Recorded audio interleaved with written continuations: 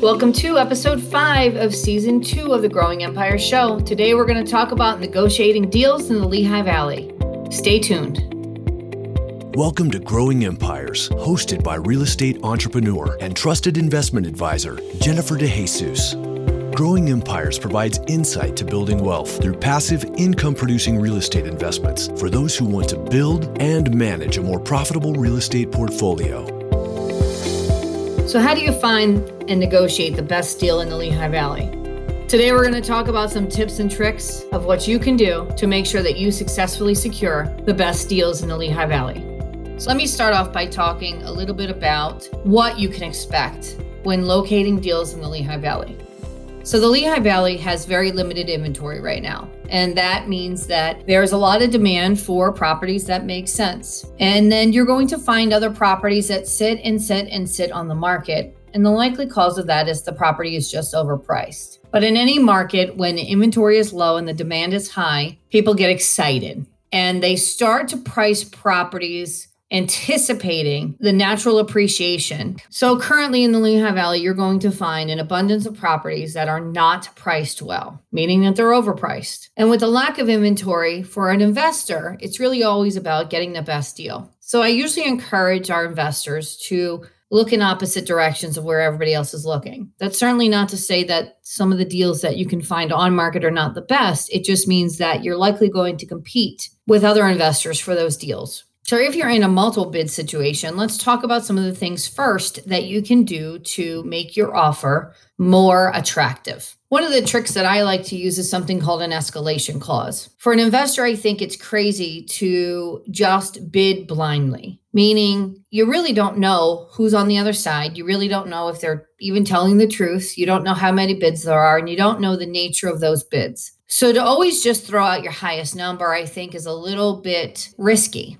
because ultimately getting the deal at the best price is the driving force behind finding the best investments. It always starts with the first price. It always starts with the sale price. So one of the things that we do that I like to offer to clients is we like to use escalation clauses. And what an escalation clause does is it allows you to increase your offer based on another offer. So it requires the seller to have another offer for you to actually compete against. So it cuts out the ability for somebody to make up stories, and it cuts out the ability for you to be throwing numbers out blindly. And how an escalation clause works is you will determine how much money you want to invest over and above another offer with a ceiling. So for example, let's just say you wanted to offer $100,000 for a property, but you did not want to exceed $125,000, but you're willing to pay about $2,500 over the next best offer to secure the deal. So the escalation clause would look like this. My offer is $100,000. I'm going to beat any other offer by $2,500, not to exceed $125,000 in sale price. And I have found that that's a great way for investors to compete in a very competitive market without giving everything away. And that's just one method. Now let's talk about some of the strategies for negotiating deals when you're not competing.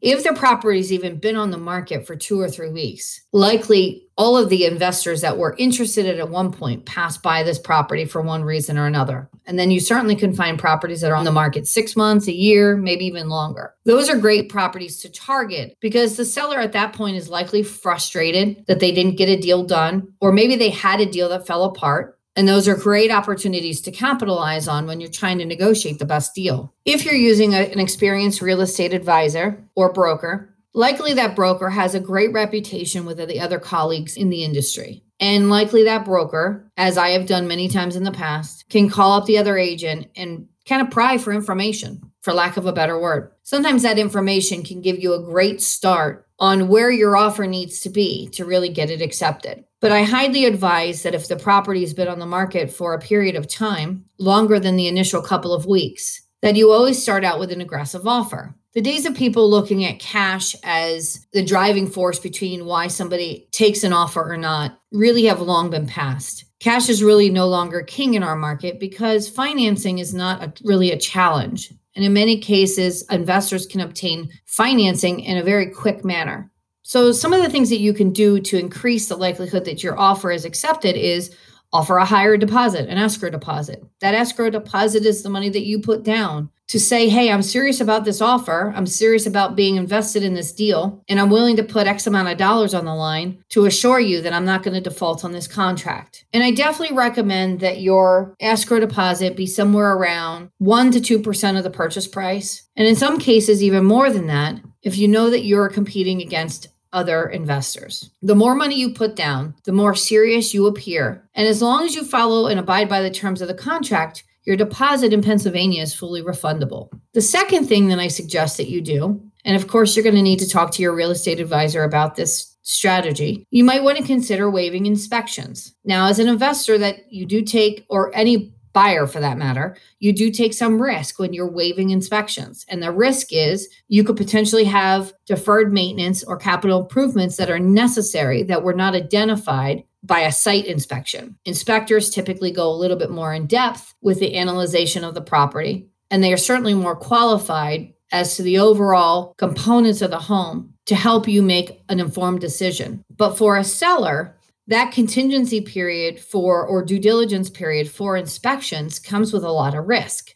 So I have found that sometimes sellers are not necessarily going after the best price. They're occasionally going after the best terms, and sometimes a combination of both. Because an inspection period is also an opportunity for you to renegotiate price and terms. Keep in mind that the seller has had the property off the market now for a period of time, and the risk of that deal not going through is much greater for that seller. So in many cases, they like the idea of no inspections because A, they know that nobody can retrade them or negotiate for anything, and the deal is much more secure and more likely to get to closing. The number one reason why deals do not stay together is usually inspections. So if you have somebody that can help you look at properties a little bit more in depth when you have the opportunity to look at them, you might want to consider doing a no inspection deal or moving your due diligence period to a much shorter time period. In the Lehigh Valley, a typical due diligence period for 1 to 4 family properties is roughly 7 to 10 days. Sometimes as long as 14, but roughly 7 to 10 days.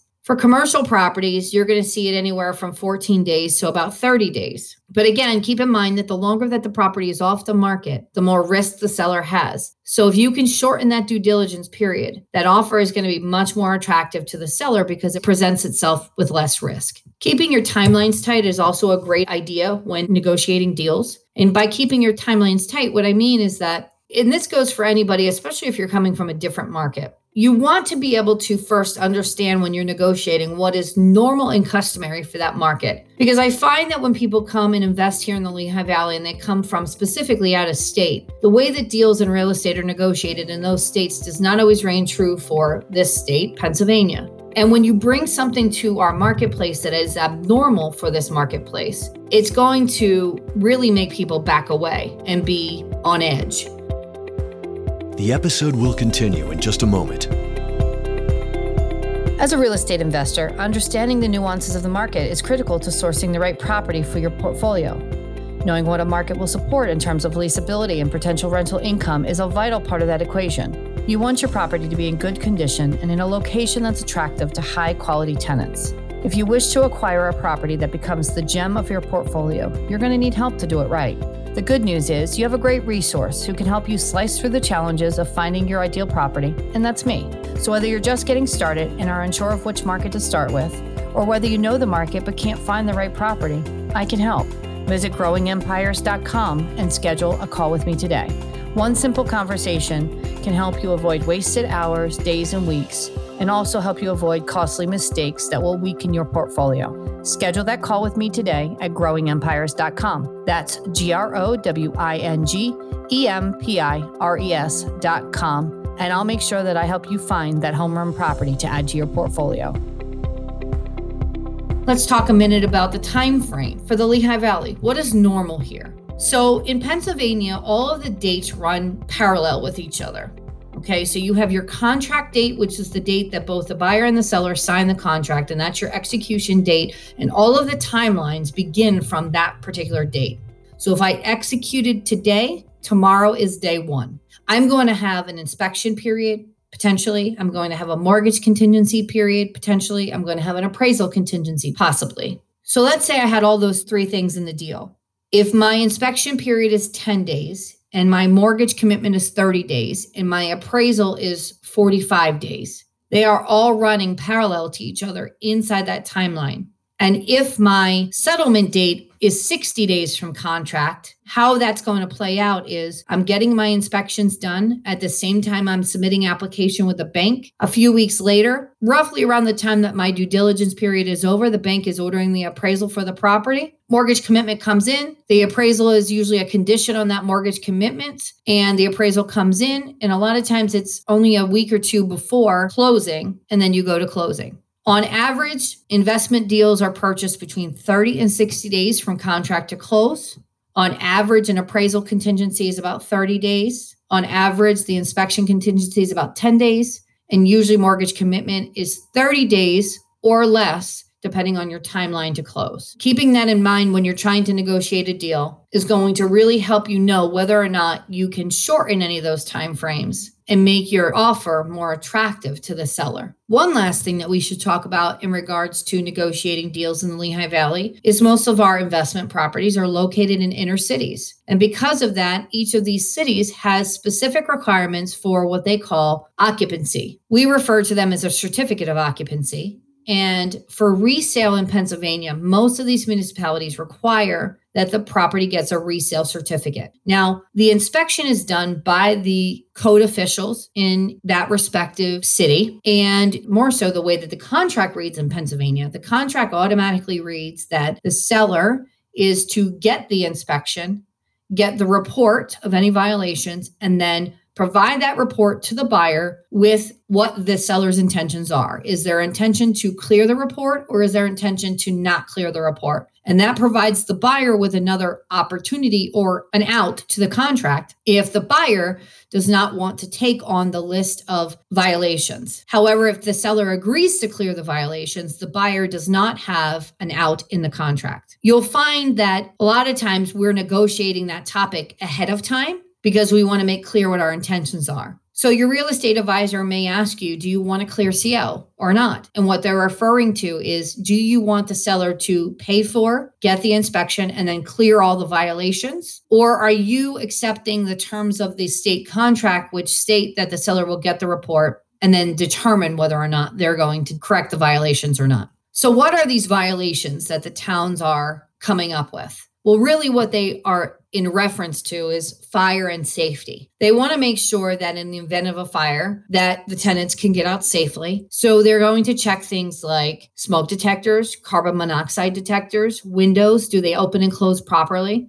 Doors, they're going to make sure there's no double locks on doors, meaning that you need a key for both sides of the door, because in the event of a fire, that's a safety hazard. They're going to make sure that there's no trip hazards. They're going to make sure that you have handrails on any kind of staircases. The concrete outside of your home has to be even. They're going to check to make sure that water is not penetrating the building. They're going to make sure that you have the proper forms of egress. So if you're buying a building with a clear CO, certificate of occupancy, you should feel confident that the town has already been in and inspected. And from a fire and safety perspective, they feel that the building is habitable and safe. Now, it may not be cosmetically appealing for one reason or another, but it's habitable and safe. And if you choose to take on the responsibilities of that occupancy post-settlement as a buyer, just keep in mind that there's going to be a specific time frame that you're going to be required to get those items corrected. And once you do the repairs, the code official is going to need to come back out to the property, re-inspect it, and verify that you are in compliance with their ordinance or their housing code. So my advice for negotiating deals in the Lehigh Valley is a couple of things. One, don't try to do things that are abnormal to the marketplace here. It's only going to put the seller on guard and make your offer look less appealing.